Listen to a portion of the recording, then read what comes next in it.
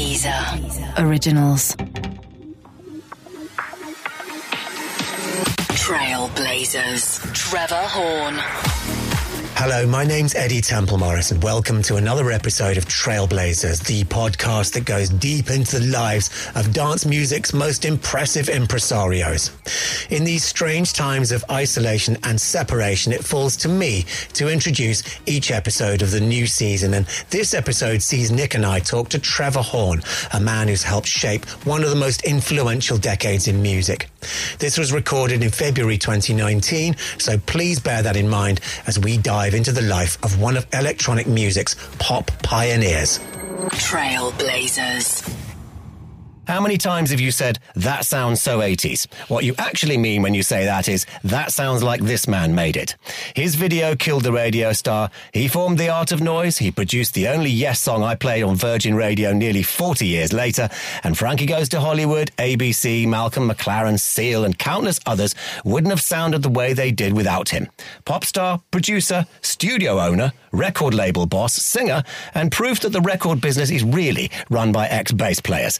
The 80s did not belong to JR, the mullet, or shoulder pads. The 80s belong to this man, Trevor Horn.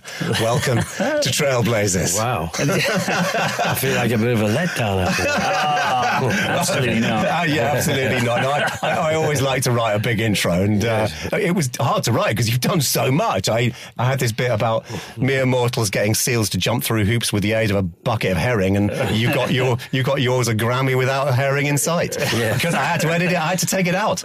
We might have to take that out as well, Eddie, actually, to be honest.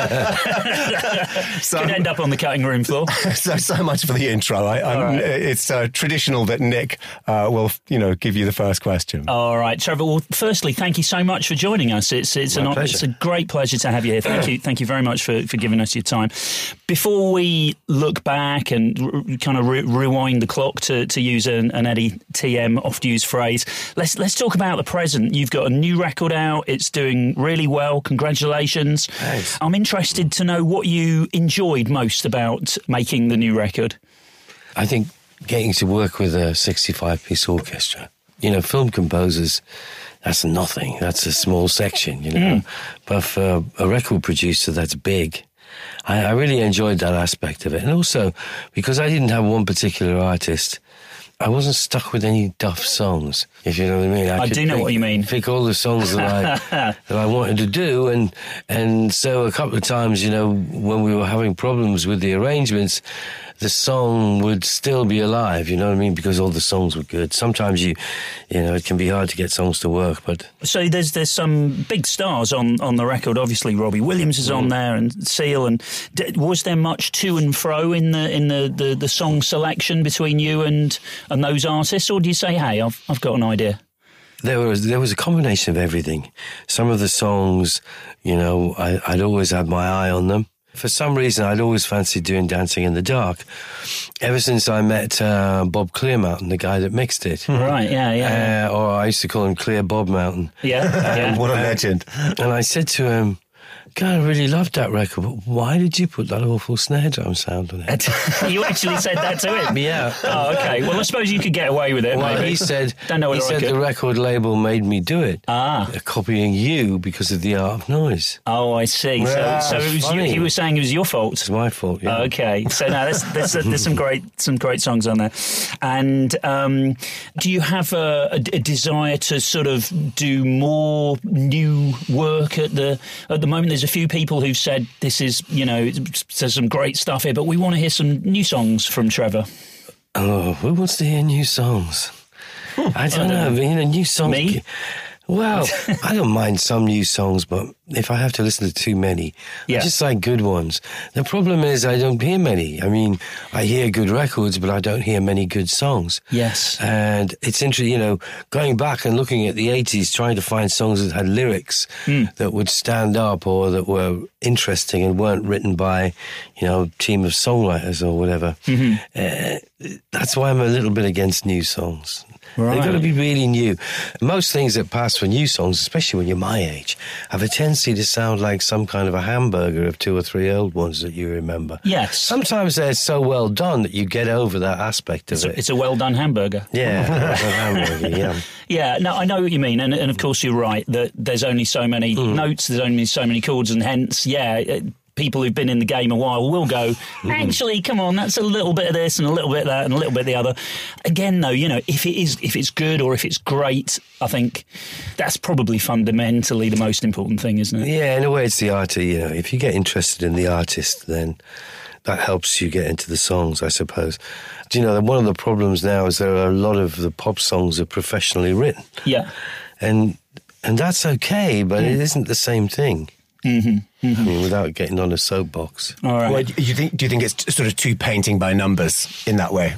Well, I'm pretty sure Human League wrote "Don't You Want Me, Baby," right? I believe so. Yeah. Yeah. Well, I mean, they were like university kids. No one had taught them. They hadn't spent their lives trying to write something like. When they wrote that, it wasn't a song that was something like something else. Yeah. What you get a lot now are songs that are sort of like other things, because that's what professional writers do. They write songs that sound like hit records that have been. Yeah, rather than let's take a bold step into the future and write a record that doesn't really sound like anything. They're trying to earn a living. Yeah, and they're trying to convince people to record their songs. Yes. Now, I mean, if you try and convince, it's one of the hardest things to do to get somebody to cover your song. If you've ever met Diane Warren, she practically attacks you to get you to do the song. It's got harder, hasn't it? It's got harder to make money out of recorded music, and being a songwriter is tougher now than it was, and so all of this is in the mix. So that's all fascinating. But maybe we can scroll back, Eddie. Shall we? No, not at all. And we'll come back to the new record. Absolutely. We'll now go through your life in a more chronological way. So if I can ask you to sort of rewind your mind right back to the start, before you were a musician, when you were a kid or whatever. Trevor's shaking his head here. Yeah. So, what was the tune or the artist or the music that you were first aware of, and where did it come from? Your parents, or from a sibling, or from the radio, or where were you first exposed? And we had a record player, played 78s, and there was one I really liked by, I think it was either Audie Murphy or Gene Autry, one of the two, and it was called "Heading for the Last Roundup." I'm heading for the last roundup, dum-ba-da-ba-bum, on the saddle, paying for the last time. It's one of those cowboy dying songs. I didn't realise that when I was 4, and I remember really, really liking that. And every time I heard it, it made me want to run around the sofa. Wow! So even now, you never hear something good, I want to run around the sofa. Audie Murphy was an actor, wasn't he? Not a singer. Yeah, he was a. Yeah, but haven't you seen the Ballad of Buster Scruggs? Yeah, that's right. Yes, he was a singing cowboy. Yeah. He was also singing cowboys. The Trigger, Roy Rogers used to sing. Yeah, Will Rogers. Yeah. So that was the first thing I really liked. And my dad was played double bass in the local dance band, 5 nights a week. And so I was aware, and sometimes he played double bass along with the radio. And I sort of bash things with spoons. Cardboard boxes or whatever was kicking around. But this one was Gene Autry. So it wasn't Audie Murphy. Right, Gene Autry. Yeah. Well, should you ever listen to it? Yeah. And you just loved it because I guess all kids just love cowboys, don't they? I think I loved it because it was the only record we had. Oh, okay. that was it. Hence it got a lot of spins. I got a lot of spins. Let's remind you of that. Trailblazers. I'm heading for the last roundup.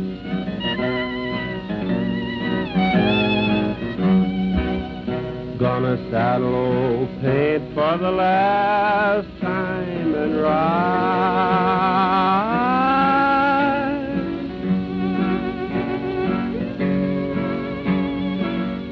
So long, old So Gene Autry, Heading for the Last Roundup, and you were 4 years old, but of course you are Trevor Horn, the producer, and you're looking back on that now going, what a great guitar sound.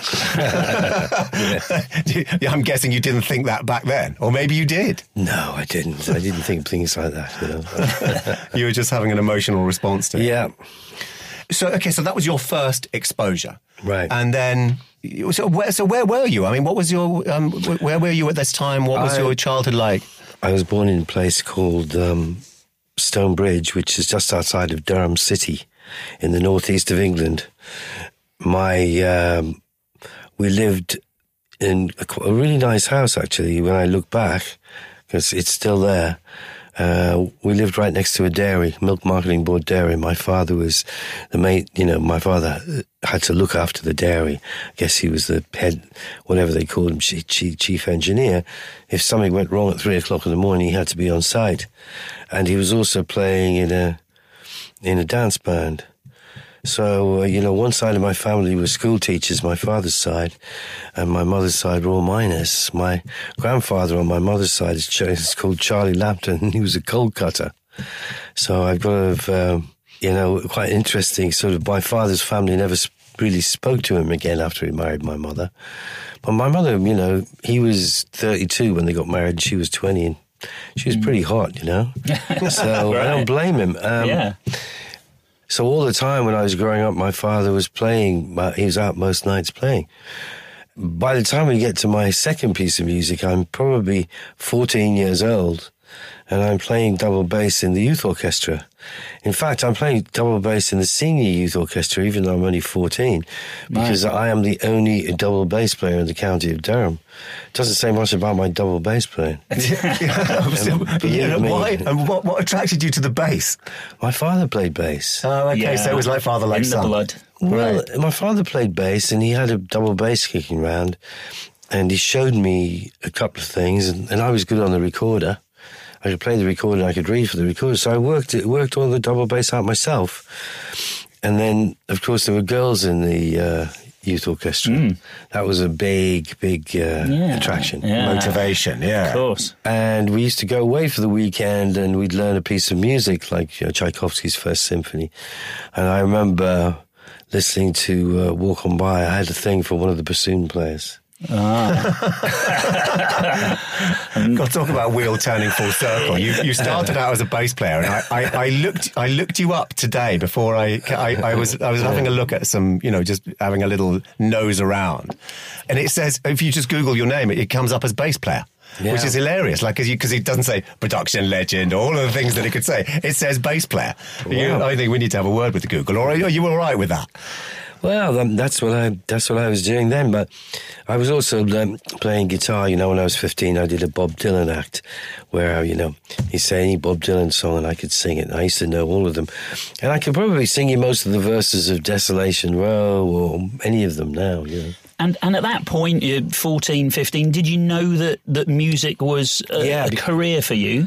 Well, a path that you really wanted to take, or had that penny not quite dropped? Well, my father used to say, you don't want to be a professional musician. It's a terrible life. Yeah. You want to get a proper job and just do it for fun. Right. And he wanted me to be an accountant, and I was always pretty good at maths.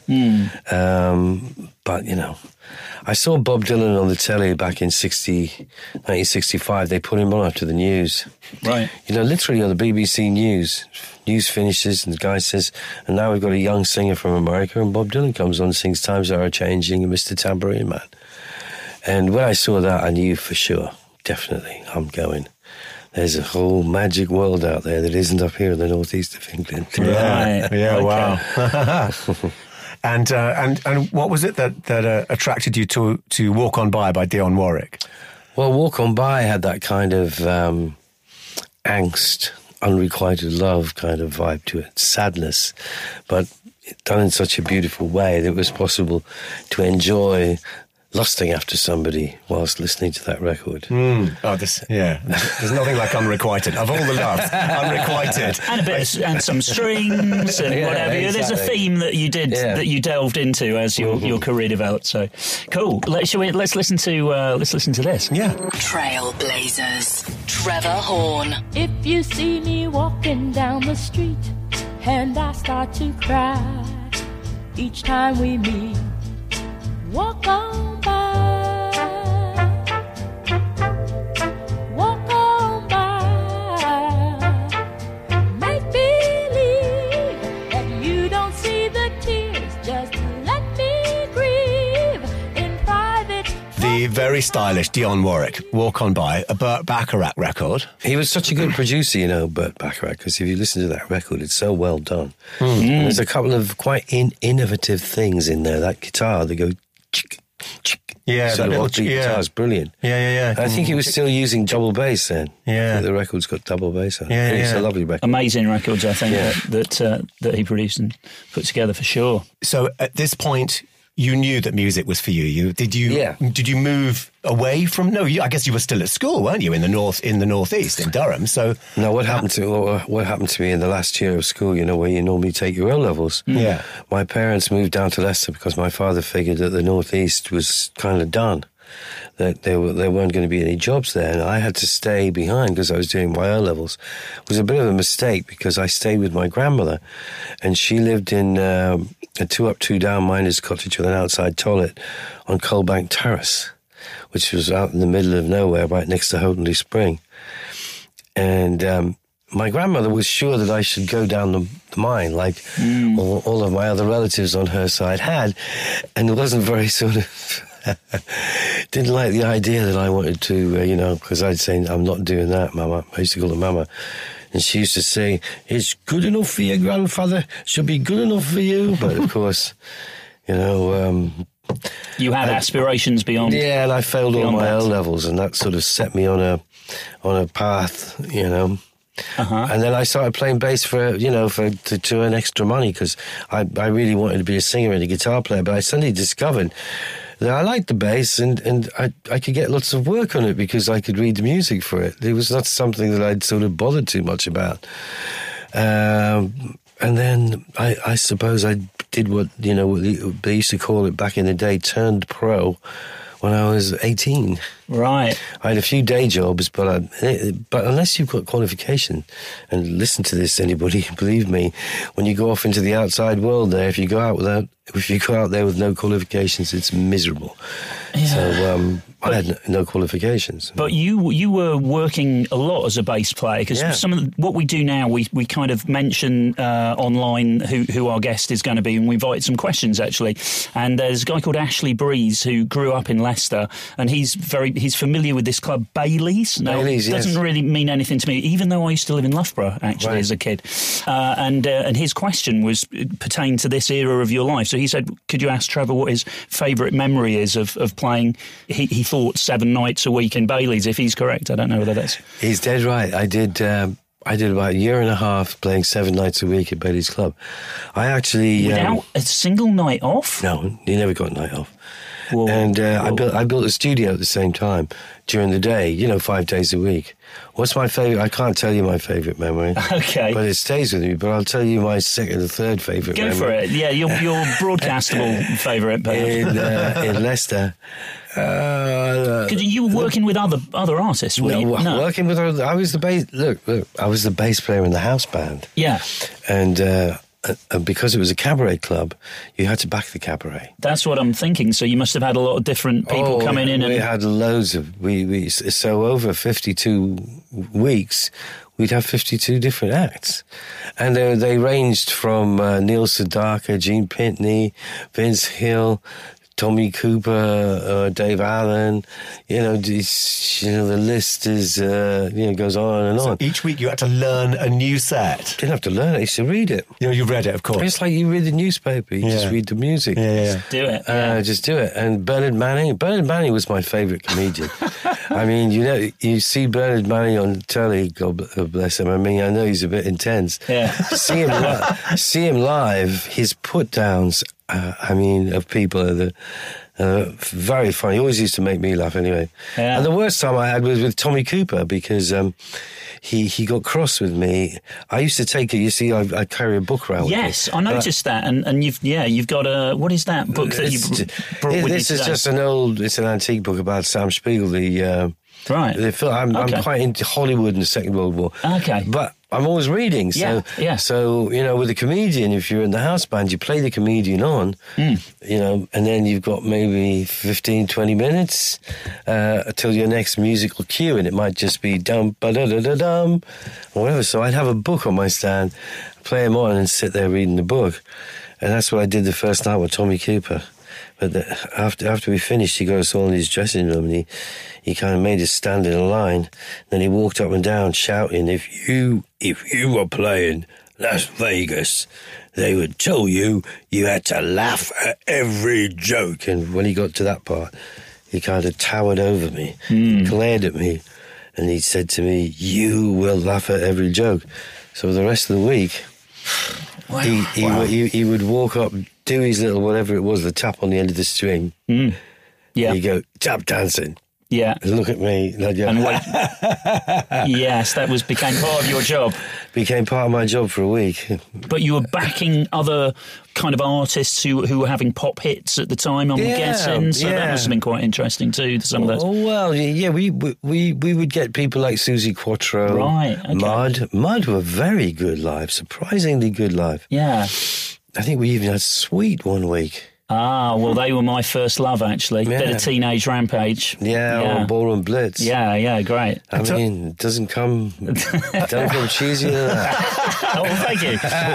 or more elevated on platforms. Depending. But how interesting that you had already started collecting gear, and you bought, I presume, a tape machine at that time, a quarter-inch tape machine. What year was this, by the way? Well, this would be somewhere around 1975, because what happened to me a musician, you'd play in so many different bands. But anyway, I ended up in London playing with a band called Ray McVeigh and his Band of the Day. And Ray McVeigh did all big functions. It was the best paying, if you could read, it was the best paying job in town, because you got sessions, TVs, radios, and live gigs. So, back then I was earning like 250 quid a week, which was I saved it up, and I bought 2 Revoxers and a 6-channel mixer and a bunch of condenser mics.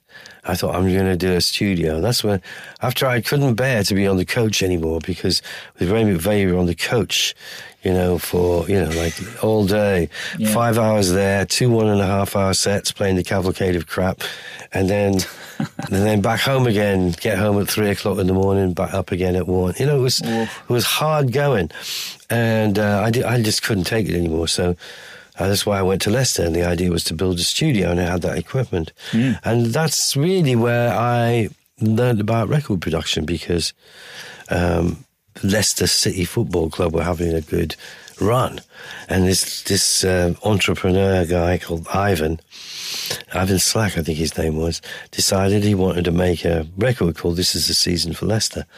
And so I put the band together, and I organised the song, rewrote it a little bit, and then I got the team in, and that was the first time I realised football players cannot sing. No. History has proven many, many times. It has. Exactly. And I made this record, and it was, Decca printed 5,000 copies of it. And it was the first time I saw my name on a record, and it didn't sound bad.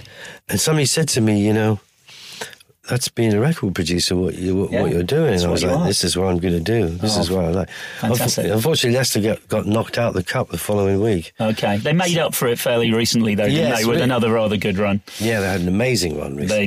They did. So, so you're a record producer now, and you're in Leicester. Do you... No, I came back to London. As soon as I realised that, I dumped the studio in Leicester and came back to London. Oh, okay. With your 2-inch tape machine, Revox tape machine. Well, eventually I had to leave them up there for a year, because I was pulling out of a joint venture, But I knew it was going to go nowhere. And I came back to London, and then I started to put together a band for Tina Charles. Oh, right. I was living with Tina Charles. Right. I was a boyfriend when she had I Love to Love. Right. And then she decided she wanted to play live, so I put together a live band. The keyboard player that I found at the auditions was Jeffrey, who was in the Bubbles. Yeah. Obviously, and that's really what got me going, because a lot of my friends were songwriters, and they really liked my band, and so they would say, can we use your band to do our demos? And so I started to do people's demos. And from that moment, it took me 5 years. Of recording other artists' demos? 5 years of doing demos for people, and just living from hand to mouth. But and where were you in London at that time? I was living, for a lot of it, I was in Clapham South. Yeah. Just by Clapham South tube station. So you probably would have got a lot of bang for your buck in those days. You would have had some, decent, if you'd been in Soho, that would have been really expensive. But you were in presumably a neighbourhood where you got some decent floor space for your studio. Well, no, I was back. I didn't have a studio then. I left a studio in Leicester, and I was just renting. If I got a gig working for the publisher, I'd rent the studio. Oh, right, just diving in and out wherever. Yeah. I mean, our studio up in Leicester, God bless it, it's called Drumbeat Studios for anybody who's. Yeah. And I think it was on the something road, Loughborough Road. But we were only a 2-track studio. Yeah. I mean, by the time I was starting to do demos for publishers, I was working in 8-track studios and 16-track studios. Yeah. I thought I was going to be so good at it. I thought I was going to be absolutely brilliant. And I wasn't, and I screwed it all up at the start. It took me a few years to get the knack of it. But there's an important lesson there. So 5 years of studio graph without anything really major popping off. Am I right? Yeah, okay, nothing. so it took a little while to, and then presumably did you start to get the inklings of wanting to have an artist project yourself? Well, no. What happened was I thought, as the years went by, I thought, this is crazy. I'm sorting out other people's songs. I was always amazed that you could get this duff song that somebody had written, right, and change it all around and make it sound right. And people would kind of act like they'd written it. I thought that was funny. But, I mean, it suited my purpose because I was being paid to do something. Yeah. So sometimes I would rewrite them more than others. And one day I thought, this is stupid. I should, if I'm fixing other people's songs, why don't I write a song? So I started to write some lyrics, and of course, the first song that we wrote, Bruce and I and Jeff Downes, was covered by Dusty Springfield. Right. So there was a song called Baby Blue. So I started writing songs, and Video Killed the Radio Star was about the third one, About the third song that you'd written? Yeah. All right. Were you at this stage signed to publishing by I wasn't signed to anybody. I was living hand to mouth. Right. I think, I can't remember how I think I had a Saturday night gig at the Lancaster Grill that paid £26. I remember that. And if I had another one as well in the week, that would get me through that week. So then having written something that sounded like a hit, I presume things then really changed, did they? I'm guessing you played that record to different labels, or did you what get a manager involved? I can tell you sort of what happened, and it's funny when you look back on it. Bruce and I wrote the song together, and we had a group, and Bruce was the lead singer. I was the bass player, Jeff was the keyboard player, and we had a drummer. And some big producer who was working for Sony came along and saw us and decided to sign Bruce and dump me and Jeffrey and the other guy, which was kind of, at the time, was a bit of a blow. But, they were going to pay Bruce a lot of money, and I never held it. I always understood why he did it. So I said to him, if you're not going to do that song, Video Killed the Radio Star, he said, well, it's not commercial. And, or something. And I said, well, if you're not going to do it, I'm going to do it. So that's when I decided to do it. Bruce and I, the idea of me and Jeffrey calling ourselves the Buggles is a whole other story. But it was pretty stupid. If I'd have thought of a name like Orchestral Manoeuvres in the Dark. Now that's a good name. It is. Just briefly, how did you end on the Buggles? Well, we used to have this, and it's funny saying it now. You've got to realise this was late 1978. But we sort of had this fantasy world that we used to talk about, where there was a record company building, but there were no artists signed to the record labels. There were just computer guys in the basement making records for the record label. And they would just make up the songs and the video and everything. This is the idea. And one of the sort of fantasy bands was the Buggles. Because it was a silly name that was a little bit like the Beatles. Yes. And you could imagine somebody, I've just invented the Buggles and here's their first hit. Our initial idea, Jeff and I, was that we weren't going to show ourselves. Right. But you try doing that. It's impossible. Yeah. Not to get sucked into something, and then once you're sucked into one, you might as well do more. that area of music and the sort of themes on that record were quite ahead of their time, really, because it's, you know, you're talking about technology and the impact it can have on people's lives. There's a track on that first record called Kid Dynamo. That's about the dangers of being overexposed to technology, really. I mean, it sounds quite 2019, doesn't it? And at the time there were hardly any videos, and you were prophetically kind of foretelling MTV at a time when only like Queen and people like that were doing videos. Yeah, but I'd seen a brilliant video by that point, and that was, and if you ever saw it, was I Don't Like Mondays. Oh, yeah, the Boomtown Rats. Yeah. That was absolutely amazing. Yeah. And I remember thinking, wow, videos can actually do something for the record, you know? Yeah. No, you're right. No, I didn't know that we were going to be the first video on MTV. You know, nobody told me. Amazing. Well, let's listen to this incredible piece of pop history, shall we? Trailblazers.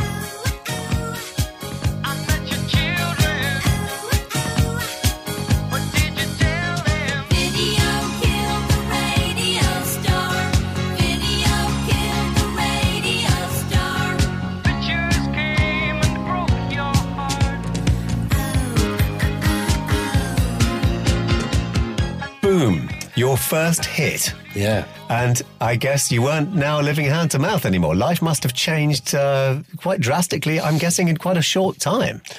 Well, if you get a record deal, it changes before that because they give you an advance. Yeah. And they give you a sense of the sort of size. In the last year before I had a hit, I'd recorded 48 different demos that people had paid me to do. And my total profit for the year was $2,500. So I had like 50 quid a week to live on. Yeah. Whereas my advance when we signed to Ireland was like 15 grand. Right. So suddenly I could buy a car. You know, I mean, it's you don't know if the record's going to be a hit, but, you know, I mean, when the record hasn't come out, but you do get the advance. So I'd already sort of come out of that hand-to-mouth thing. But then, you know, the record would really surprise even me and Jeff, you know, because it just went everywhere. 16 different countries. I think we sold somewhere 10, 11 million singles. And, boy. Did anybody say this is a number one record in the build-up to, you know, when it was getting signed or coming out? I can tell you who said it was a number one record. Timmy on his tranny. He was the first ever interview we did. Timmy somebody? Mallet? Timmy Mallet, that was him. Okay, yeah. Okay. He was doing a little station up in Oxford. Right, and he spotted the true potential of the record. What happened was the Ireland put it on the cassette of their next month's releases. Right. And sent it out. And from that moment, everything went mad. Everything went mad. Within about 4 days, we were on this Timmy's radio show and he was talking about it like it's a big hit. And I said to him, it hasn't come out yet. Yeah. And he said, don't worry. It's a smash. It's a smash. It's going to be number one. Well, he was right. So he's the first person that ever said it. Amazing. Brilliant. And so now at this time, I'm guessing this is the time where you rescued Yes, because Yes were were kind of on the wane, weren't they?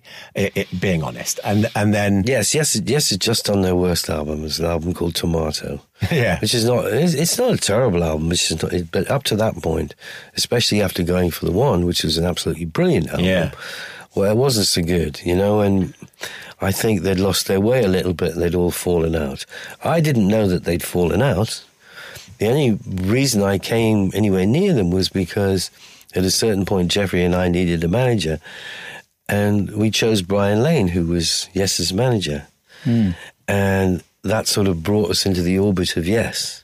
And that's how I got to meet Chris Squire. Yeah, and then it just sort of domino. I think of, because I play that record on Virgin and I sort of tell the story, ever since I started playing it again. And my understanding is that they got a new guitar player. They were really on the wane. They were like struggling. And then didn't they get a new guitar player who brought that song with him and then you produced it? No, you're getting confused between the album that I produced, which was 90125 that I did in 1983, and when I actually joined the band as a singer in 1980. That was a drama album. Right.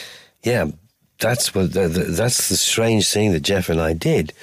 You got to realise that both Jeff and I were used to playing all the time, And then suddenly you have a hit like, we had with Video Killed the Radio Star. We're going around the world in silver suits. I mean, talk about getting bored. I was bored out of my mind, miming to Video Killed the Radio Star. We used to see how totally out of it we could get. Because, who gives a damn? When you're miming, all you have to do is flap your mouth and stand there and bust a couple of shapes. And you just get crazy with it. Let's see how out of it we can get. Okay. So we got to that point, and of course, then we bumped into Yes. And it felt like a brave decision, though, and an unusual one for like these guys who have this global smashing act, and now they're going to join another act. Just rather than let's make loads more Buggles records, I suppose, might have been the thing that somebody else might have done. Yes, I think not many people would have done what we did. It was certainly had a sort of foolhardy element to it, because by joining Yes, I was almost immediately punching above my weight completely. Yes, all exceptionally good musicians. And I'd been a fan all the way to the 70s because I was a bass player, How could you not be a fan of Chris Squire? And it was hearing them playing close up that made me join in the end. I thought, well, I'll never get a chance like this again. And even though lots of people warned me against it, I did it. And it wasn't all a good experience. We had our own aeroplane. We did 44 shows across America, 3 nights at Madison Square Gardens. It was a trip, especially when you're replacing somebody who was that good. Yeah. Well, John Anderson. Exactly. Yeah, the guy's brilliant, man. Yeah. It's an amazing voice. I was a bass player, not really a singer. Yeah, could you reach those notes? My God. I couldn't reach some of the notes that John could, but I could reach most of them in quite a few of the songs. The problem was, most of them, 44 times in a row across America. It gets to be, I wasn't experienced. Well, you'd fast-tracked, hadn't you? It seems like you'd had the success with Buggles, so you knew what it felt like to be number one, be flying around the world.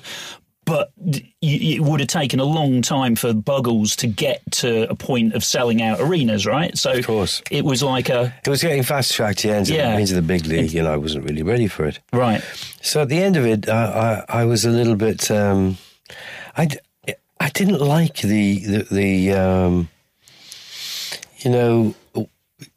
sometimes when I was with Yes, you look and you've got like 20,000 people, and you look at a row of people, and suddenly like 400 people leap to their feet and start waving at you. It frightened me a bit. I didn't want that kind of. I didn't want that kind of power, Okay. Not really. Because some people get really addicted to that, don't they? No, I can see how you do. I didn't, but it wasn't. You didn't. It was somebody else's shoes a little bit. And were you thinking at this time, I would fancy being a producer more than being front and centre? It was my late wife said it to me. She said when Jeff went off and joined Asia, because Jeff loved it. She said, you should go back to being a producer, because that's where you'll be best. You might be okay as an artist, but you'll never be Division 1. Right. But as a producer, you could be, so I took her advice.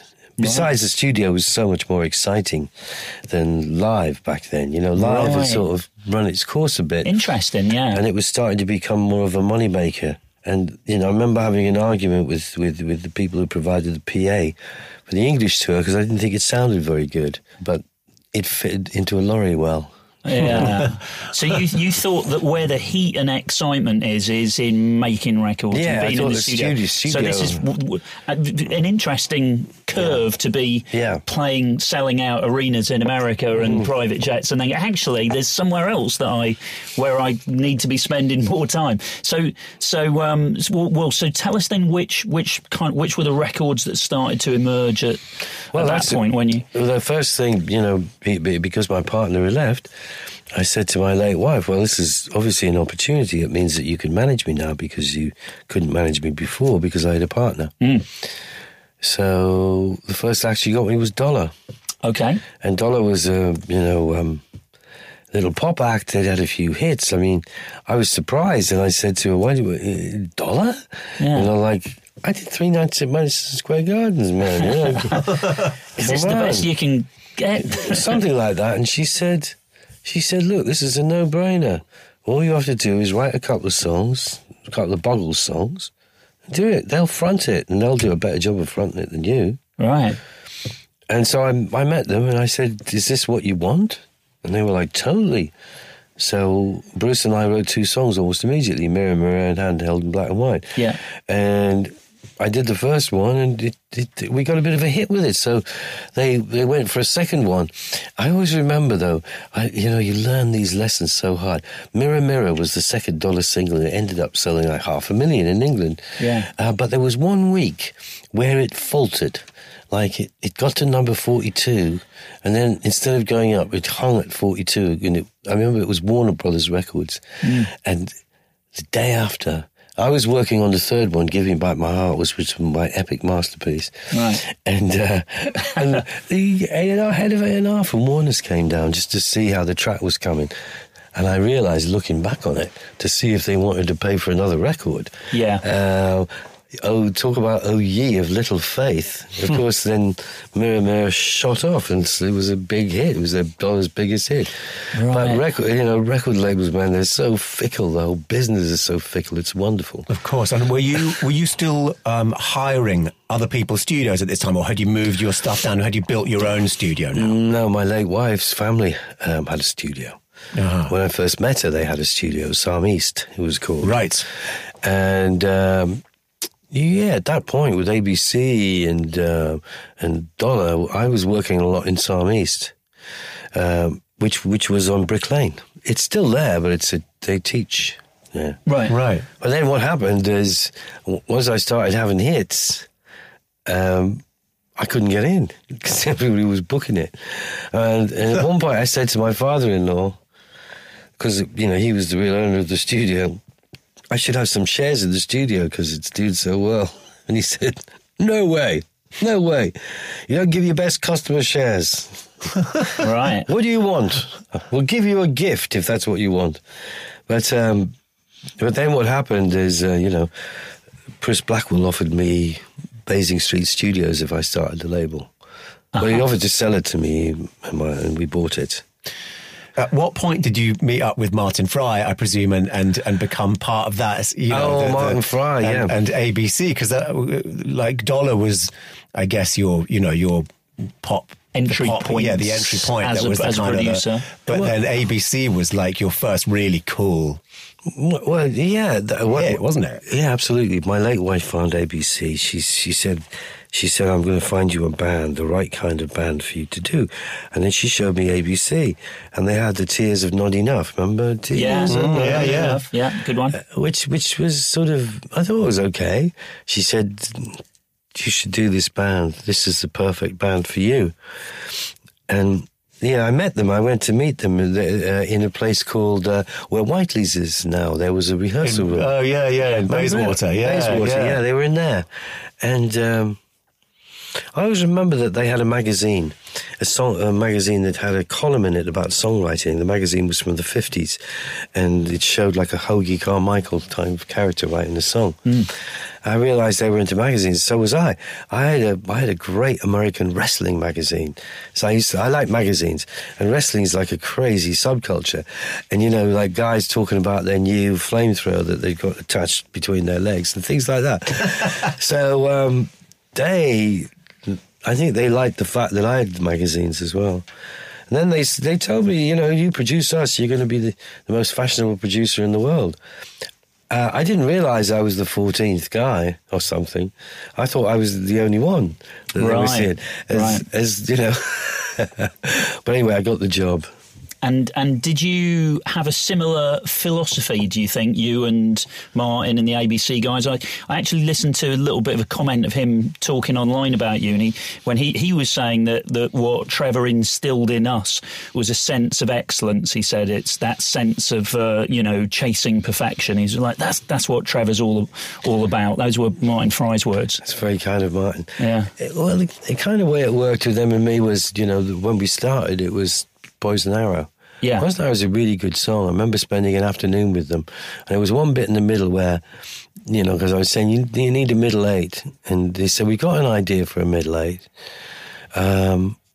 Maybe with somebody saying goodbye in a station.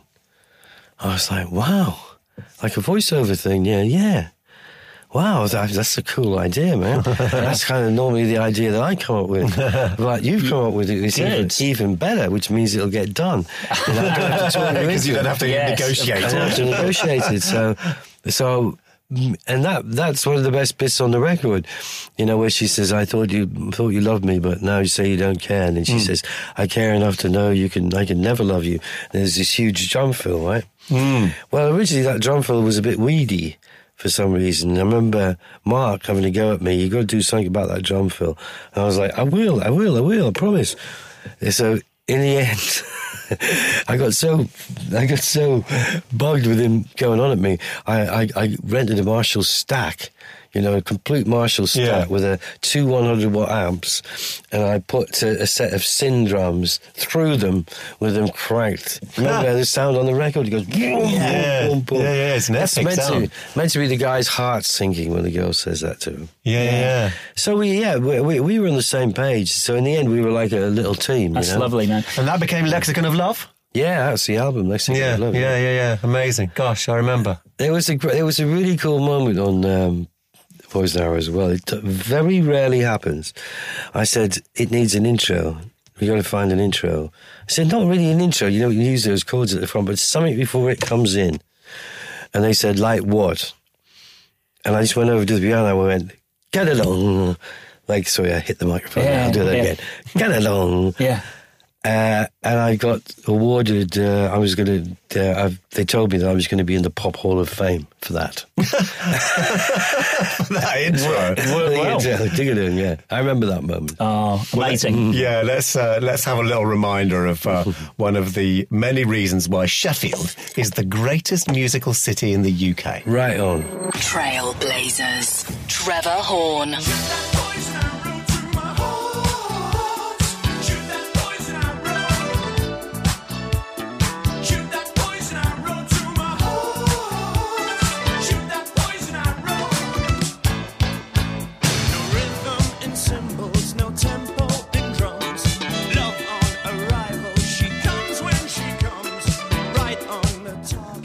Want to hear more of the music? Don't forget, you can listen to the tracks in full by heading over to Deezer.com, where you'll also find special Trailblazers playlists. Deezer. Originals.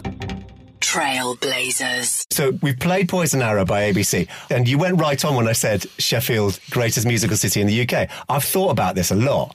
I just wanted to run the theory past you and see what you think, because it must be, surely, because we can, between us, we can now think of 15 probably 10-15 life-changing bands from that city. Yeah, it punches way above its weight. Yeah, and then you look at Leeds, which has got 250,000 more people, and you'd be hard-pushed to find one, two. Right. You'd be struggling. Yeah, Chris Rea would be Leeds, wouldn't he? Wasn't he Geordie? Well, Leeds is sort of Geordie-ish. Right. I don't know. But you're from Durham. I'm from Durham, yeah. Geordies are normally Newcastle. Yeah, absolutely. Yeah, Geordies and then Mackhams, and then you come down to Leeds. Yeah. Mackhams, Sunderland's between them. I'm going down there, man. Yeah. But yeah, they do punch that above their weight. And I've talked to so many Sheffield people about this. And no, I know. I'm quite fond of Sheffield. I played the Cavendish Club there once for 2 weeks. And that was the two, I was in the house band. When I arrived, they just got sacked 2 weeks' notice, so I only played for 2 weeks. But the two acts that I saw when I was there, that were the main acts, were the Grumbleweeds, who were brilliant live. Remember the Grumbleweeds? I do remember them. I am old enough to remember the Grumbleweeds, yes. And the Peddlers. Remember the Peddlers? They were even better. Two great big white Leslie speakers. Okay. And a lot of naughty stuff goes on in Sheffield. Yeah. That's maybe why you like it so much, Eddie. No, I just honestly, it's a mathematical thing. Yeah. You can just, there are so many bands from you mentioned the Human League. Yeah. And going through and all the way to the way to Arctic Monkeys through ABC and Long Pigs and so many. It's just you could just the go Arctic on and on. Monkeys. Do you know I heard a version of the Arctic Monkeys doing Diamonds Are Forever the other day? Have you heard it? I haven't heard that song, no, by Arctic. Did you like it? Yeah, it was really good. Yeah, I was really impressed. Yeah, they've gone all loungy. They have. And so was it in that sort of style? Sort of, but it was still big. Yeah. It was still had that bigness that they have. Yeah. So speaking of bigness, I mean, so 82, this is 1982, isn't it, for ABC, for Dollar. And so what else is starting to happen in that era? A little bit of Spandau Ballet maybe somewhere in the mix somewhere? Yeah, no, I fixed up one Spandau Ballet track because I liked them. Yeah. Instinction. Right. Oh, it was like a remix, an early, what you would call a remix. Yeah. And I'm still friends with them all. So, Tony sang on my new album. That's right, he's on your new record. And I did a few tracks with them, a couple of years back. Great bunch of guys. What I need to know or discuss is you talked about Hall of Fame for that intro on ABC, but surely the Hall of Fame thing would happen for your orchestral stabs that you brought. That was like that stab sound. It kind of defined the 80s for me. It was and it came from you, didn't it? I know you're the first person that I heard that on, really. I think I was the first person to use it in the pop context. Yeah. And then, of course, when I realised how effective it was, I started to do them for real, with the whole orchestra. Yeah. And how did it come about? Was it on like an Akai or something? I can tell you exactly where it came from. It was one of the original sounds in the very first Fairlight. Oh, that's right. You had one of the first Fairlights. Because I used to hang around with the Thompson twins a lot. Oh, they had one too. At that time. And I remember they had this thing that they spent an inordinate amount of money on for those days. And it was like in a coffin. I mean, we have computers, we can make records on laptops now. And this was like the size of a coffin. It was big. I remember it. I think in 1982 it cost £18,000. Yeah, which is a lot of money. You could buy a house for £18,000. Yeah. And this was a keyboard, white keyboard, and a central brain section. Yeah. But the manuals were like this. But I managed to get onto the basic page, and one of the sounds that it had was orc stab.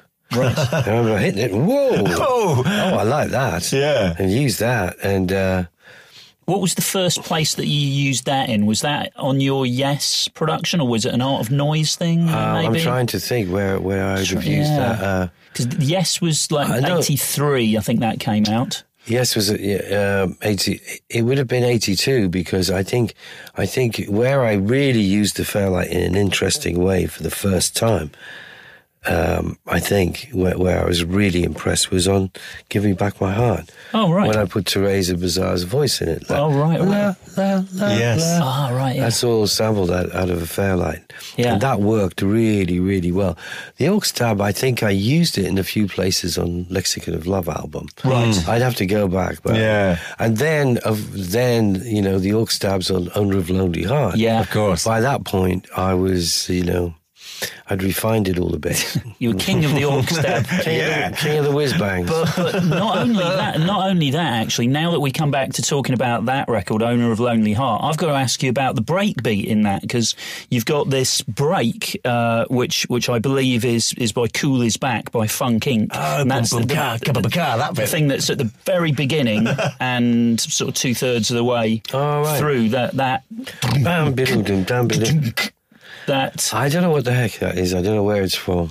I've never. Oh, well, that's a shame. To it. That's a shame, because I was going to ask you how you found it. I found it on a cassette that somebody gave me. Right. That Malcolm McLaren gave me. Ah, he was in the world's famous Supreme Team show. Oh, right. That's how it ended up on Yes. Yeah, because Malcolm was aware of New York breakbeat. Yeah. Because there are people who say that is one of the first times that a sampled, or maybe the first time that a sampled breakbeat ended up on a sort of right. Yeah, it was a it was a cassette that I had, and it had all kinds of scratching stuff on it. Yeah. I used bits of it on Malcolm's album in between the tracks. Right. And by the time we got to that middle part of Owner of Lonely Heart, I remember taking the cassette in and giving it to JJ and saying, find some stuff on that. We're going to need something. And JJ found that break, and then the stabs, and then Alan White played them all. He played because it's probably been edited a bit from what it originally was. I don't know. I haven't listened to it. Yeah. I wouldn't know where the original came from. All right. What's it? It's Cool Is Back by Funk Inc., which was, I think, a cover version of a Kool and the Gang record. Cool Is Back, Funk Inc. Yeah. So it was just a thing on a tape that Malcolm had given you. Yeah, amazing. Up on the record. And I was surprised that it's used at the very beginning of the Yes record as well. That's unusual. The fact that you chose to, because that record doesn't start with no, it starts with that first. The reason I put that there is to give the guitars, when they come into context, it's like little spaceship, big spaceship kind of thing, Yes. So the sound quality is really rubbish of that loop. Yeah, it sounds telephonized almost. So when the guitars come in, they come and hit you a bit hard. Yeah. Okay. And then at the end of the intro, everything gets buttoned out, and you've got the drums right in your face. Yeah. That gag was on Trevor's demo. I thought it was a great gag, so I made sure I kept it on the record. So it's an amazing record. So were you still at Psalm East at this point, or had you? No, by this point we'd done a deal with Chris Blackwell. We had Psalm West, but we'd just borrowed £1 million from the bank, and we were just doing it up. Right, and this is in the church in West London. The church in West London. Yeah, what a lovely place to put a studio. Well, it was already a studio. Chris Blackwell put a studio there in 1968. Oh, right. And that's where Led Zepp did Stairway to Heaven, and Traffic did Low Spark of High Heel Boys. And then we took it over in, I think, 1982. Wow. And we completely renovated it and sort of started again. And it ran until about 4 years ago. Now it's 9 apartments and an office block. Oh gosh, I was gutted. I mean, I went there to see Liam Howlett. Of course, as we you were in there all the time. You were in there all the time. Yeah, Liam was a very good customer. Yeah, some great records made there, man. So then you also did did you do the label deal with Chris Blackwell then at the same time for ZTT? That was part of the deal. He said, you start a label, and I'll sell you the studios. Okay. So we started the label, and the first thing that we did, since we were going to start a label, I hired Paul Morley to kind of be to conceive of the label. I don't know, I just thought it might make it more real to have a journalist. I was very aware of what journalists were capable of. Yeah. Suddenly, I hadn't really thought about it much before, Right. Okay. And any reason why it was Paul Morley? Was it? Did you like the Northern connection? Well, get a lot of words out of him. Paul Morley was very rude about the Buggles, and for a while I wanted to deck him for it if I see that man. But he was kind of right in what he said. Although you can be uncharitable and right, it's quite easy. But then when I started to do Dollar, suddenly Dollar were getting great reviews in the NME. Did they? No one was more surprised than me. Yeah. I'm surprised to learn that now. Oh, yeah, because Paul was the chief hatchet man for the NME. And suddenly he loved Dollar. And then when I did ABC, he loved ABC. And there was a picture when we shot the video for The Look of Love. ABC asked me to just go and be on the set. I was in the studio doing something at the time. I didn't really want to go, but I went, and Paul was there, and we got talking. And there's one point where a photographer came out, and just as the photographer was taking the picture, Paul tried to kiss me, right?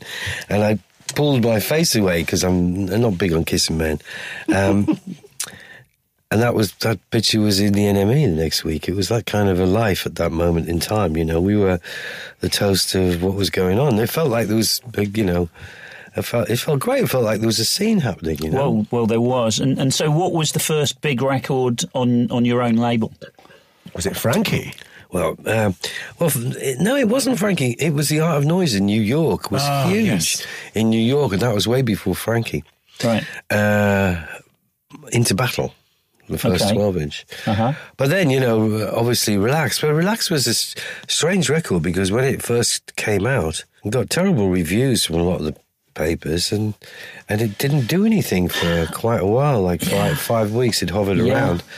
And then in 1 week it actually dropped. But, Malcolm Geary put them on the tube, and it went back up, and then suddenly it was like it caught fire. Suddenly it was a classic. I remember it got banned. Didn't it get banned from Radio 1 and that really helped it? Or they said that they weren't going to play it because it had really sort of... It didn't get banned until it was number 2. And then it was banned, and then it was perfect. Yeah. Because then the radio stopped playing it, and then that's when it just went through the roof. Yeah. Sales-wise. But also what happened was I was doing 12 inches, and I was having a lot of success in America with 12 inches, 12 inches of The Look of Love and some of the Malcolm stuff, and then even Yes, I got Yes into the American R&B charts with a remix of Owner of a Lonely Heart. So I was having a lot of success, and one night when I was in New York, Chris Blackwell took me to Paradise Garage, and I'd never seen anything like that before. I've never been to a club where they played everything so loud. And but what I liked about it wasn't, it was the quality of the sound system. It was amazing, right? Yeah. And they did that thing, bomb the bass, where you turn the bass flat out and then everybody feels like they got bell-bottom trousers on. Yeah. It's really weird. They did a lot of that. And they played a load of my records. I remember they played one of the 12 inches. They'd looped up the Exorcist vomiting section. It was an extraordinary evening, Wow. Because he was showing pictures as well. Right. But when I came out, it was the New York City Peach Boys. They were the DJs. Okay. When I came out, I said to Chris Blackwell, I'm going to do another 12-inch. After being there, I know exactly what to do. Yeah. And so I did the 12-inch of Relax. That's like the biggest selling 12-inch of all time. The New York mix. Right. Inspired by your night at Paradise Garage. One night at Paradise Garage, Right. Okay. Yeah. I told her. I think there's another episode, isn't there, of this where I talk about my Paradise Garage experience. So we won't dig into it. You went there too. I did. Yes. Yeah. Lucky enough to. I was working in New York that summer of 80s. Later, 87, something like that. Well, we must remind ourselves of this incredible record, which was a game changer in so many ways at that time. Yeah, it was tectonic, the effect that record had. So let's listen to Frankie Goes to Hollywood. Thanks. Trailblazers.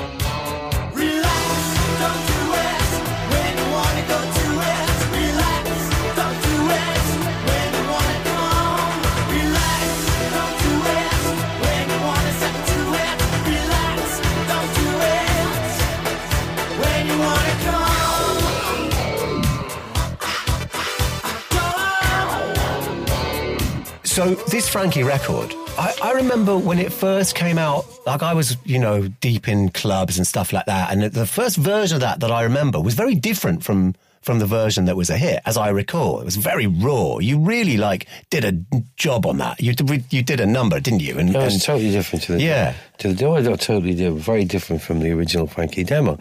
The one thing, it had the song on it and the Four on the Floor. Those were the two main elements. Yeah. And there was, it was really just such a massive deal, wasn't it? And it wasn't just the record; it was everything that came with it. With it, yes. The T-shirts. It kind of really you affected youth culture in such a massive way. Frankie Say I'm the Unemployed. That was my favourite. Out of interest, was there a bit of pushback though from the band that you felt when it became this big rolling thing that was kind of almost out of their control? Or did they go, this is great, we recognise that everything about this is larger than life, the production, the marketing, etc., and we're flying high and we love it? Because sometimes artists embrace that and sometimes they don't. Well, some artists would hate that and they wouldn't even let you anywhere near it, so you wouldn't be able to do it. Yeah. It was one of those things, Relax, just the record itself, was so much to do with emerging technology as much as anything. Yeah. That technology had only just arrived. Yeah. The way that I could link a Fairlight sample to a drum machine. Yeah. In that way, with a piano and a bass guitar, we'd not been able to do that before. And that's how new it was. That, the band, if you think about it, the bass player could have played it standing on his head. Plonk, plonk, plonk. Yeah, it's just a thumb. Yeah. It's just a thumb. Yeah, a metronomic thumb. Yeah, kind of thing. Yeah. And But no, the band sort of grew into it. Right. And by the time, we used to, when we were doing Two Tribes, I remember getting them in and saying, this is you playing Two Tribes in Madison Square Gardens. And we just taken the record and made it sound like they were playing live in Madison Square Gardens. And they loved it. And I was trying to make them sort of dream about, playing places. Yes. By the time, by the end of the year, they were able to really play their own stuff well, because it's just working out how to do it that was the main problem with some of those songs. Sure. The problem they had in the end was between themselves, really. So often the case. Can we talk a little bit about, just rewind to Malcolm McLaren briefly? Yeah. So Buffalo Girls. What was it like working with Malcolm McLaren, basically? Did you ever interview him? Did you ever meet him? No, I never met him. Never interviewed him, no. He was very mischievous, wasn't he? Yeah, he was mischievous, but he's great to work with. It's funny, I found some old photographs from the sessions, and there's a couple where Malcolm's sitting writing and Gary and I are holding up signs saying "Silence, genius at work," stuff like that.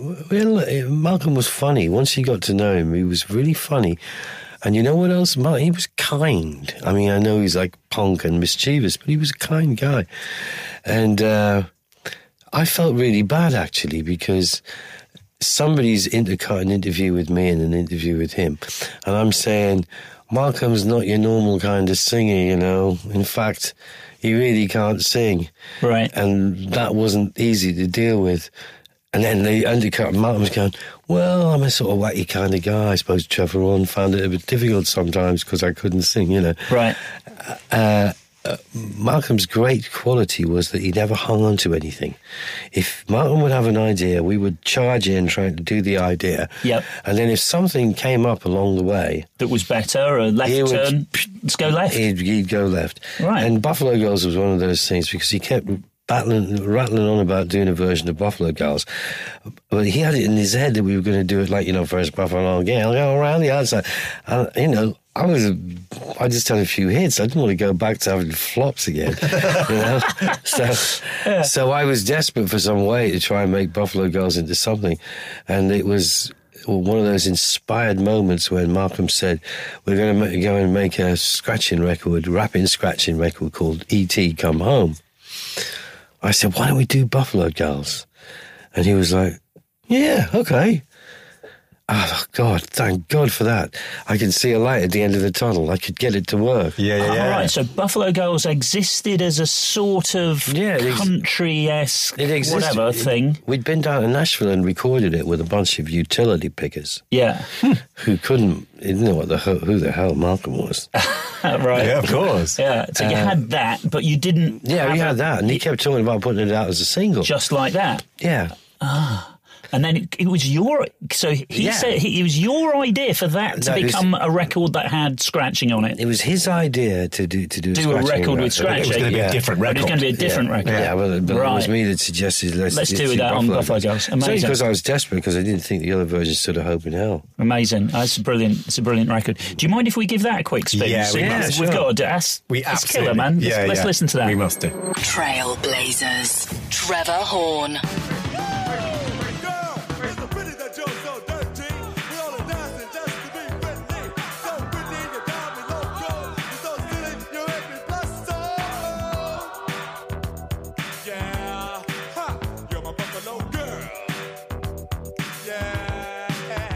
Trevor, at this point, you are probably the biggest producer in the world. I mean, you were certainly in the UK. Your life must have been so different at this point. Yeah, but my life was mainly in a recording studio all the time. Yeah. 5 or 6 days a week, sometimes 7.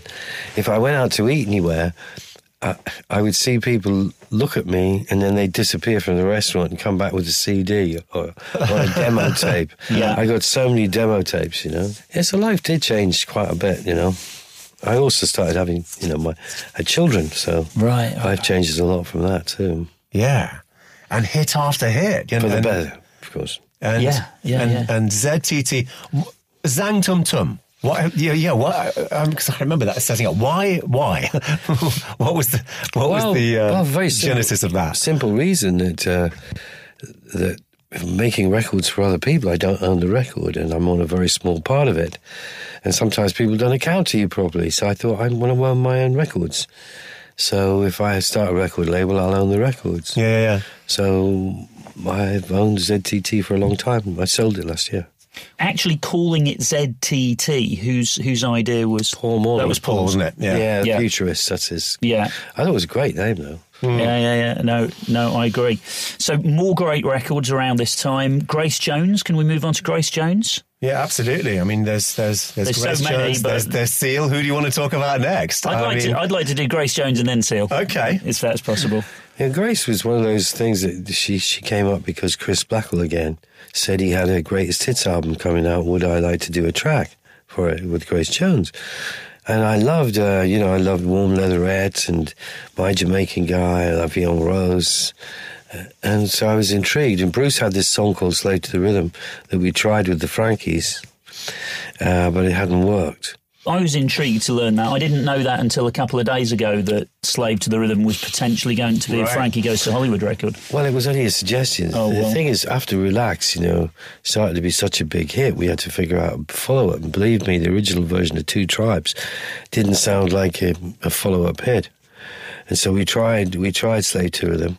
And so Grace came and sang it, but... and it was okay, but I didn't like it very much because it was too straight. I thought, I can't have a track like that after My Jamaican Guy. It was too bombastic. Yeah. Because it was like the very sort of, very German version of the song. Right. So I got Bruce to rewrite the song and put it over a go-go beat. Yeah. Which was massive at the time, Trouble Funk and all those guys, I suppose. But Bruce did such a great job of, rewriting it. I mean, the chords he came up with are beautiful. And Grace is great fun. She was, I was waiting for her in New York for 3 days in the studio, but I just kept making the record while I was waiting for her. What I didn't know till I read her book was that she was only 2 blocks away. All right, so you could have given her a knock sort of thing. I could have practically walked around and knocked on her door. Yeah. But, and she was a bit surprised when she saw, because the original version was so fast and bombastic. Yeah. When we played the other version, she was sort of bemused a bit at first, but she got the drift of it, and it worked really, really well. It was trying to get a climax in the song. I always remember, I said, I saw her on Johnny Carson, And the next day I said, I've figured out, Grace, I'm going to get big horn section. I'm going to make it so it's like you're on Johnny Carson. And all you've got to do is shout, here's Grace. Which she did once. But if you listen to it on the record, she overloads on the Grace. She did it a couple more times without it overloading, but I used the one where she overloads because I just liked it. Yeah. And it was meant to sound like... The song didn't really have a climax, you see. Yeah. Not really, and so that was the sort of climax. Yeah. Ladies and gentlemen, here's Grace. Yeah. A slave to the rhythm. Yeah. Yeah. It was more about the groove, wasn't it, rather than being, but still, I always like the records to come at some point, and if they don't, I try and make them. Yeah. Yeah, they've got to have that moment where there's a sort of a climax in the record. Yeah, it's an amazing record. Let's listen to it. Grace Jones, Slave to the Rhythm. Trailblazers. To the rhythm, live to the rhythm, love to the rhythm, slave to the rhythm. Grace Jones, Slave to the Rhythm. Like I say, you own the 80s. There were so many records we can talk about and so many artists that were coming your way, I guess, from so many different ways, management and labels and publishers and whatever. There's only so many hours. Sorry. Yeah, exactly. So there are only so many hours in the day, and unless you... Well, you must have turned down a lot. Yeah, a few. Definitely a few. Because I didn't like the idea. Who did you turn down? I don't like to say, because I think it's an insult when you say I turned somebody down. Okay, fair enough. Well, I don't know. Who didn't you have time to do? Let's put it in a different frame. I'll tell you the worst one, and I just remember this was one of my daughters got in the car one day, and we're driving along, and she said, "Oh, Dad, this is a Bon Jovi tape." And I go, "Oh yeah." She said, "What is it?" I said, "It was some song he sent me, but I couldn't do it." Well, I could have done it, but I wasn't sure. And she put it on, and it was "I Will Always Love You" or something. She said, "Dad, this is a huge record. It's like #1 all over Europe." I said, "Oh, really good. Well, good for John." And she was like, "You have the demo of it?" Oh, God. Yeah. Goes with the territory, man. Come on, that's fine. Yeah. So at what point did you come across Seal and work with Seal? Because you went on to get your Grammy Award with him later. When it was 91. My late wife said, I'm going to start looking for the new Nat King Cole. Nat King Cole was Jill's favourite singer. And then one day she came in, she said, I found him. I found the new Nat King Cole. He's called Seal. And I was like, Seal, you know. Yeah, An odd name. Yeah. An odd name. And she played me a demo of Crazy. And all I remember was that Seal had put his voice through a phaser. And I said to her, I can't tell if he can sing from that. His voice is through a phaser. And she was cross with me. So she said, I'm going to send him in to meet you. Right? And I'd seen him across the room. And Seal was a very imposing figure back then. He was wearing leather trousers. He had dreads with beads in them. He was 6'5", but he had like Cuban heeled shoes on, so he was closer to 6'8". I looked at him across the room and I thought, will we actually have anything in common? You know? Anyway, he came into the studio, I was mixing a tune, and I remember the first thing that struck me, I couldn't believe what a nice voice he had when he spoke. You know, I didn't have much experience. You see, what I didn't realise, Seal's African. I hadn't really met many Africans, so I didn't know from Africans. I didn't know what Africans were like, you know. Or whatever. Seal was African growing up in Kilburn, you know. Yeah. And one of the first things he said to me was... he said, I like this guy's voice. He's got a great voice. It was actually Terry Reid. I was mixing a Terry Reid track.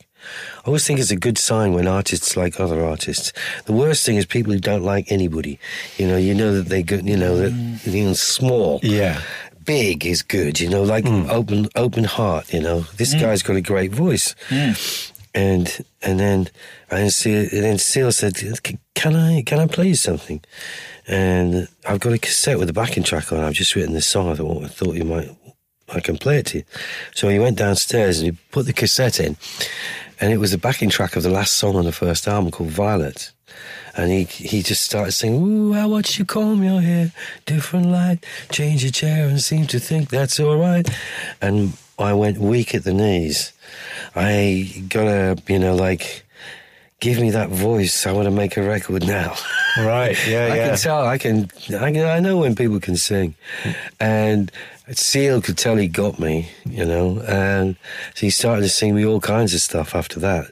Seal's a great mimic, he can mimic all kinds of people, and some quite surprising people. So that's how I met him, and I remember coming back from the meeting and saying to Jill, absolutely, he's brilliant. Yeah. And then, of course, pretty soon after that, he had #1 record with The Killer. Yeah. Luckily, we'd spoken to him first, and all the other record companies were silly, so we ended up getting him, And we had a great run, because as it turned out, Seal had a... He'd been working in the rag trade, cutting patterns, and the guy that he cut patterns with had given him a musical education, played him loads of records. So Seal knew things like Crosby, Stills and Nash, Joni Mitchell, as well as knowing modern dance stuff. So he had all these reference points that, African guys would never have had. Yeah. And, and then Seal started staying with me when we were making the record. He'd come and stay with me. And that's when I heard how he did it. Because sometimes he'd get in the toilet and he didn't know I was around. And I could hear him and he'd be going for it, man, in the toilet. all over a line, figuring out how he was going to do something, Yeah, whatever. I used to have a lot of fun. Oh, amazing. He does have an incredible voice. And amazing. Funnily enough, you say you used to have a lot of fun. I've noticed this. It seems to be important to you when you're making records, you really want to enjoy the process, don't you? And you really want to encourage artists to Well, it can be working in music's a funny thing sometimes. Like for instance, songwriting. If you go into a room to write a song, I'll guarantee you at some point in time, if there's a fly walking up the wall, you will be riveted by that fly. Yeah. That fly will be the most interesting thing going on because it can be so hard to think of things sometimes, Yes. And records can be like that. I try not to take it all too seriously. That way, I do take it really, really seriously, but not every minute, otherwise it's horrible. Yes. Micromanaging people and stuff, especially in a creative environment, is the worst thing you can do a lot of the time. You've got to try and just put them in a position where it comes out easily, Yeah, and hence the humour and making people feel relaxed. But then at the same time, it seems like there is an incredible work ethic. Seal, again, said, you're the first man in the session, last man out. Yeah, and all that stuff. And that's probably the other side of it. It's the hard work ethic and presumably incredible attention to detail when you're record making. And actually, we didn't talk about this on Frankie, but the Frankie records took a long time, didn't they? Yeah. So it's hard working with a band, isn't it? It's much easier working with just one, when you've got one singer. Well, yes, because if you work with just one singer, you get to hire the band. And if you hire the band, they all love you. Yeah. They love you. They do what you say. Unqualified and unquestioning. Yeah, that's it. Well, you don't have to negotiate every change or every middle eight or whatever. And all the people that I hire, I hire them, but they're all brilliant, and I like them. Yeah. So that's good fun. Sometimes you have to deal with people in bands, and that can be hard. And I have been in a situation where me and the engineer were literally had our arms around the bass player as he was playing, and we were both damping his strings by hand in between, because God bless him, he'd only been playing for a few months, and he was just letting all the strings ring, and you can't do that on a bass. Yeah. I've got another question for you, but why don't we listen to Seal? And then I'll ask my next question. How about that? Which one are we going to listen to? Up to you, Trevor. Which? Oh, Future Love Paradise. I always like that one. You don't get played enough. Let's stick that on, shall we? Yeah. Trailblazers. Trevor Horn. No, the riders will not stop us, 'cause the only love they'll find is paradise. No, the riders will not stop us, the only love they'll find is paradise.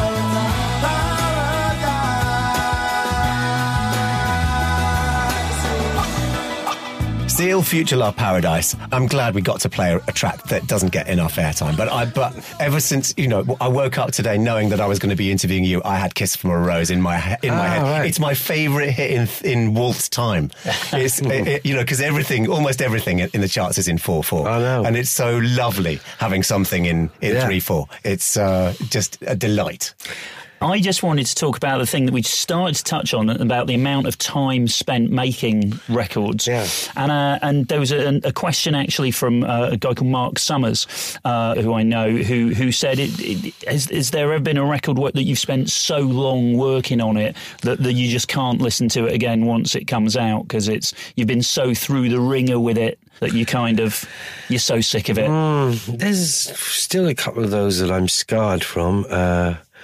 But I tend not to. If I've worked on something, once it's done, I tend. When you're a producer, you don't have to listen to it again. There's no obligation. When you're an artist, you're constantly going to have to listen to it. And I've remembered that part of being an artist from the past couple of weeks. Yeah. But what often happens is for about a year afterwards, you can't listen to it. And I couldn't listen to 90125 for a year or so after it. But then, you creep up on it and you listen to it, but hey, it's not bad, I can listen to it again. I still, my favourite Seal record is the fourth one for some reason, and I have that in the car, and there's a couple of obscure tracks on the back of it that I really like.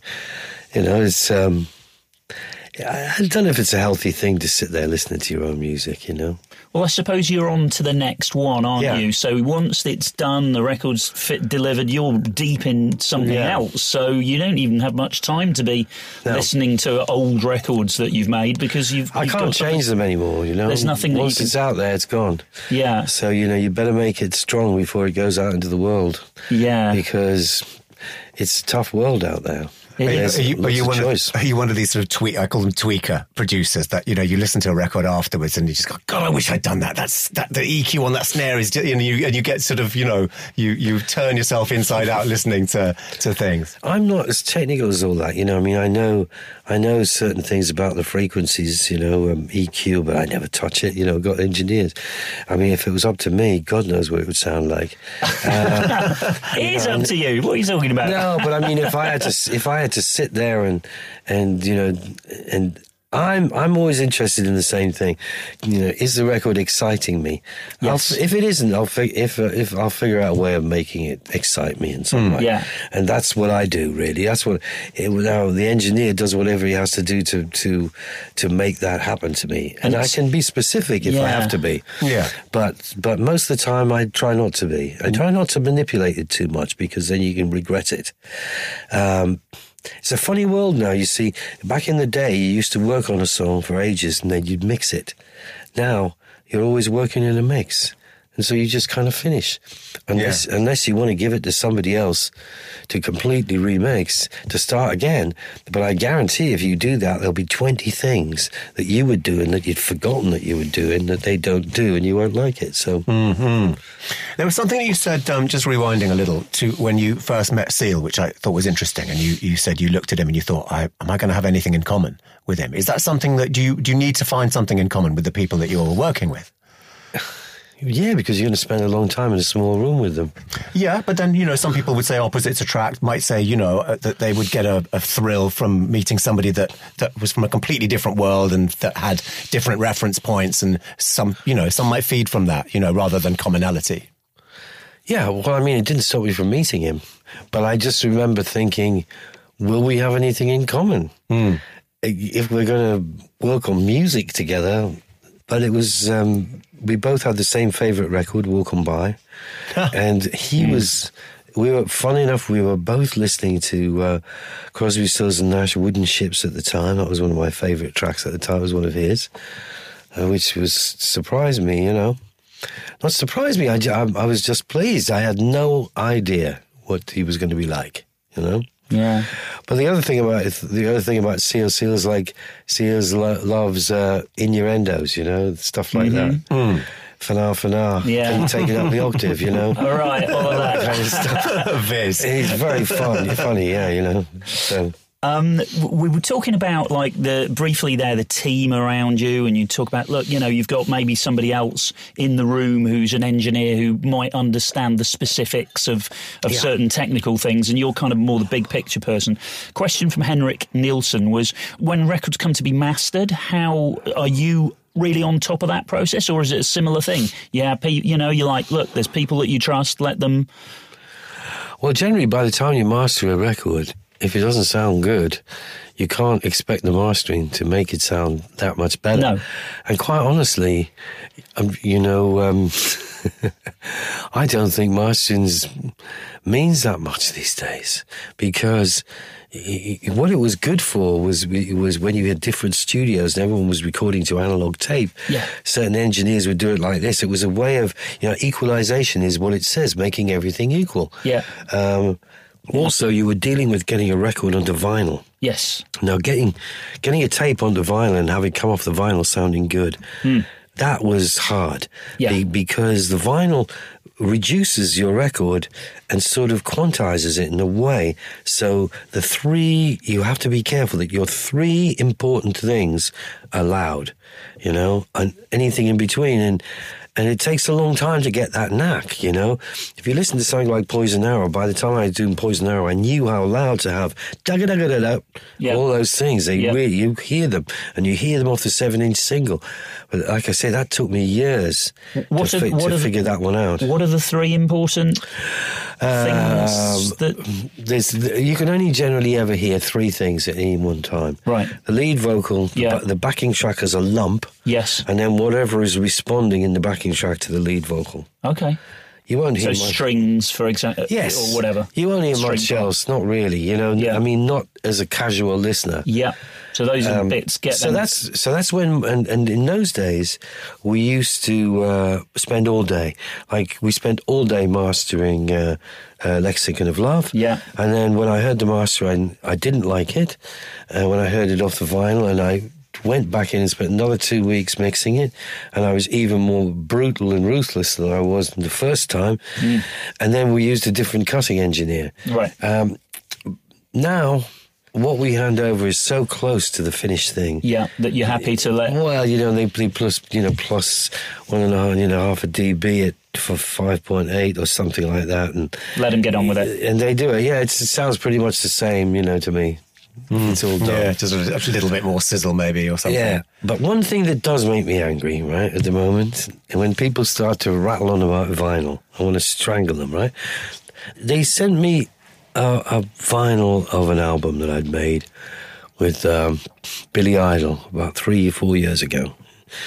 And I put it on. It was so obvious that what they'd done when they mastered it is that they played the first track, set the EQ and the compression for the first track, and then just let the album run.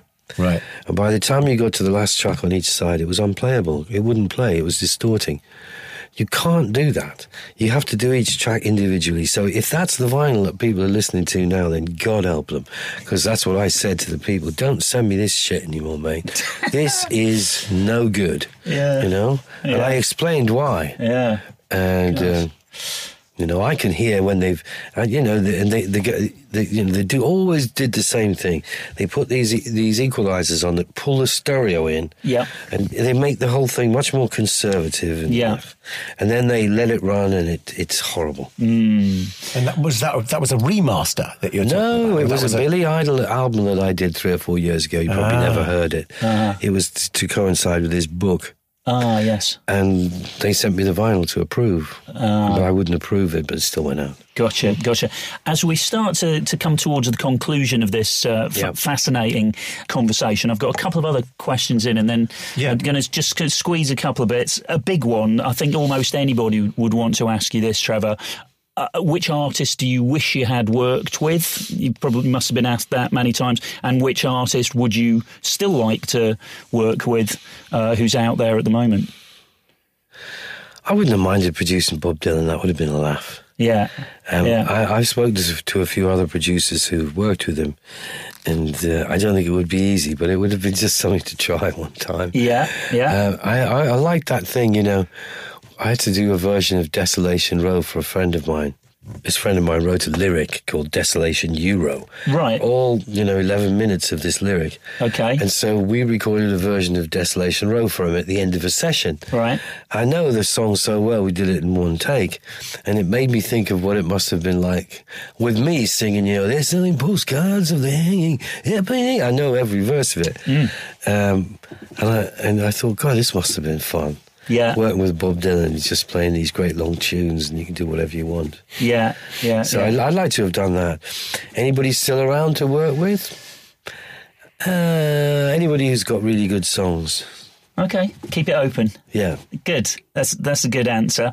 And in terms of people with really good songs, new artists, potentially sort of coming through, I just wondered what your thought was on, you've studied the industry, you've had this incredible overview of and participation in success.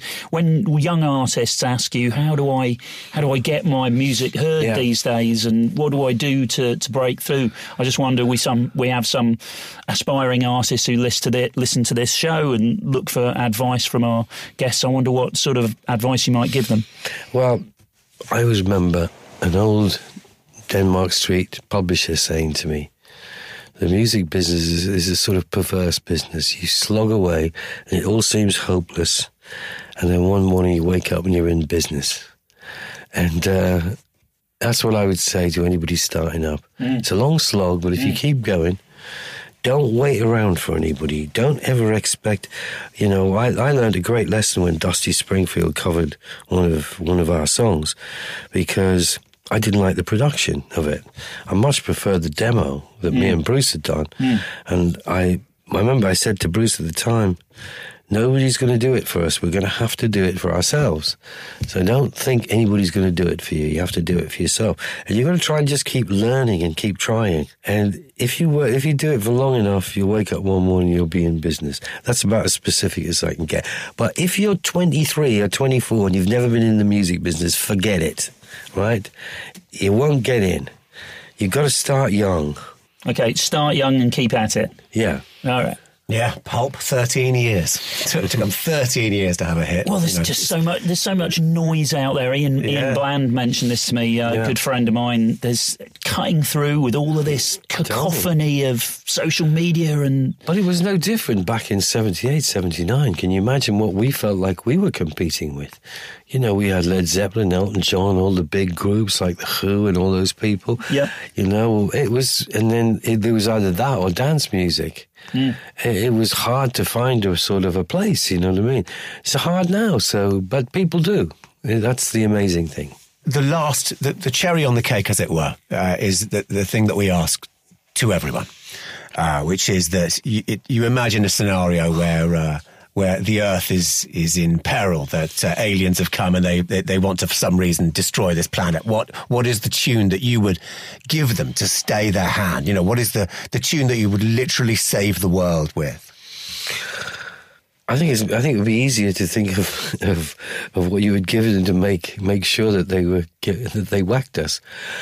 well, if you want to answer that way, put us out of our misery. Put us out of our misery. Yeah. What would that be? No, that would be too rude. I thought about this and I chose a strange song, "Floating in the Air," Alan Jones.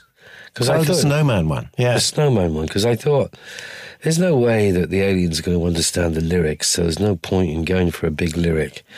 What you want is something that has a good, beautiful atmosphere, and hopefully it'll have some sort of soothing effect. And, you know, it would have to be that or Debussy, you know. From Debussy, if you played an alien Debussy, he would know that we had an advanced society from the harmony. Yeah, so you'd want to make them feel. But floating in the air, you know, one would have to believe that it would have a nice effect on someone. I think it could. I think it could.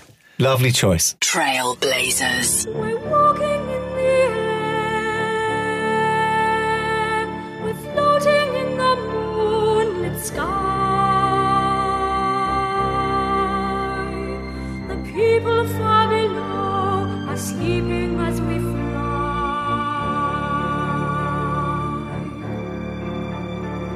I'm holding very tight. Deezer. Originals. Trailblazers. Trevor, thank you so much for your time and good luck with this the new record. This new record. Yeah. Should we just quickly actually talk a little bit more about that? Yeah, in at number 11, the first record I have ever released under my own name. So that's interesting. I've never even. How does it feel?